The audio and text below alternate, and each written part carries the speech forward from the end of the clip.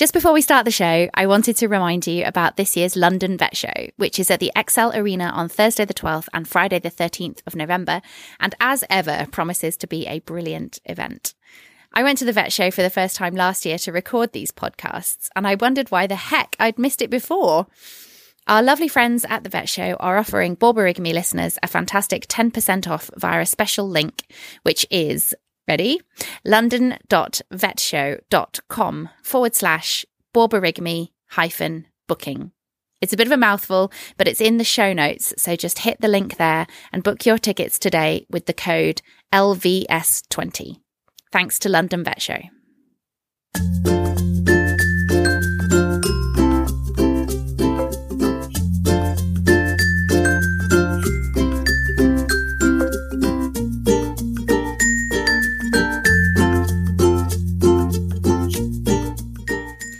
Hi there, and welcome to Borborygmi, Noises from the Veterinary Profession, a new podcast that lets you overhear conversations between veterinary professionals about anything and everything that's topical in the industry. This season, we'll be bringing you a range of chats recorded at the London Vet Show, featuring a wide range of friends and colleagues discussing their thoughts on some of the triumphs and tribulations encountered by those in the veterinary industry. Borborygmi is a collaboration between the London Vet Show, Vet Times, Vets Stego Diversify and Smashing the Ceiling. Thank you so much to everyone involved so far for your help and support. It has been much appreciated. Jade Statt co-founded Street Vet in 2016, a practice dedicated to delivering free veterinary care to the homeless and their pets on the streets. They've grown exponentially since then to cover 16 towns and cities around the UK, and Jade is now the CEO. Joe Brand is the team leader for Street Vet in Cambridge, having set the programme up in the city there. They're discussing the challenges they faced along the way in this line of work, and you'll hear Jade first. I guess I didn't really think about it. I went in really naively into Street Vet in that I just kind of saw the animals and wanted to help them, and it was very veterinary focus at the time, but it was only through actually doing it, going out, talking to the owners, there's so much more to it. So you've got it from where do you start with the challenges with Street Vet?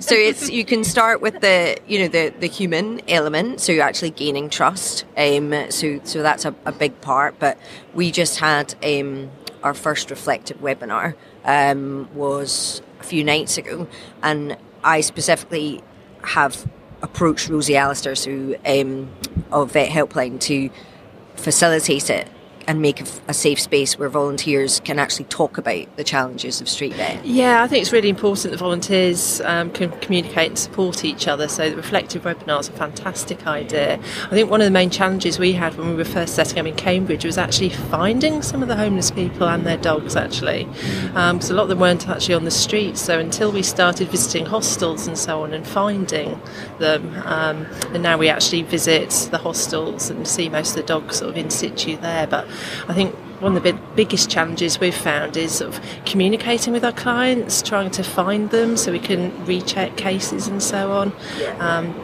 That's a real difficulty and a real frustration, I think, for myself and some of the other volunteers. Yeah, I think we did a survey of the volunteers, and it was really interesting in that most of the people who started in Street Vet started to do it because of the animals, but now their main focus is actually the people.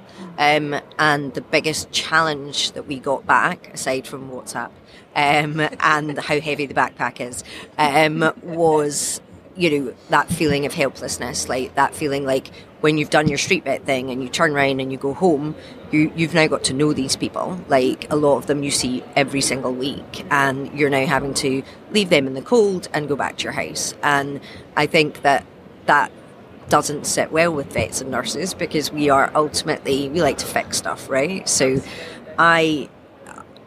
it's something I'm so aware of, and almost I felt kind of guilty at one point that I kind of created something that was going to make people feel even more vulnerable than we sometimes normally feel just in our normal, day-to-day job and practice. So this whole sense of how to support each other, like we discussed at the conference, didn't we? And a buddy system came up. So that's something that we're going to develop so that people feel, I mean, they've got each other in the group. We've got the StreetVet Facebook members group.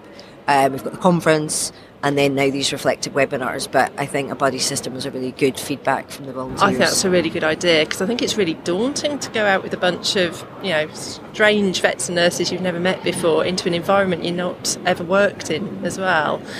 So to have contact with somebody beforehand, just have a chat about what you might expect, I just think is really helpful. The human challenges is massive. So again, when Sam and I started doing this, I didn't really think about, the fact that a lot of our clients are not accessing help for themselves because of their dog, and then we are then part of that solution. I didn't really think about that at all. So we now provide like kennels if people are going into rehab, or even just going into hospital. But that in itself is challenging, because usually if people they like to suddenly decide that they're going to go to hospital, you need to act immediately before they change their mind, and at that moment they're willing to give you the dog. And that as well, the immediacy of StreetVet sometimes can be fairly challenging. That's a difficult one. You get a notification, somebody is just waiting for your call back, but of course most of us are volunteers, we've got day jobs, and you're trying to fit it in around normal life as well. So and I think you do need to be quite reactive to people's requests for help. What's starting to happen now, hopefully, is we've got our first employee. So I know, and you, and me. Sorry, and me. And what that means is hopefully, we're going to start looking at taking, us being more reactive for you, but also taking away some of the admin stuff. But I think that the main thing for me with StreetVet, from a challenging point of view, is that it's not for everyone. I think that we have to be realistic when people, when you sign up to do it, you're not going to see hundreds of dogs. That's not what StreetVet is. It's managing expectations. Small numbers of pets, but those pets that you see, you're making a massive difference to, because they may never see a vet. That's the thing. I thoroughly enjoy it, and I think a lot of that is to do with not only feeling like you're making a difference to the homeless people and their animals. Is I've met some fantastic vets and nurses, and that sort of networking is something I didn't really expect, but that's been one of the real sort of high points of it, really. Just the people you meet on the way. I think that's the best bit. I mean, for me, conference is just there's just something about it. I didn't expect it, but now just having all these like-minded, lovely people all hanging out together, it's just really, there's I don't know. Ebony said something about, if you could bottle it. It's like a little bit of magic in that room. And I know that sounds really, really cheesy, but that is how I feel about it. Thanks for listening. I'm Naomi Meller, vet and host of Smashing the Ceiling. You may have heard a little bit of me in these episodes, or the fabulous Sophie Walsh, also a vet and full-time science documentary maker, who co-hosted these sessions with me. We'd love you to rate and review the podcast, or tell a friend if you enjoyed it. And we'll be back next week with another episode.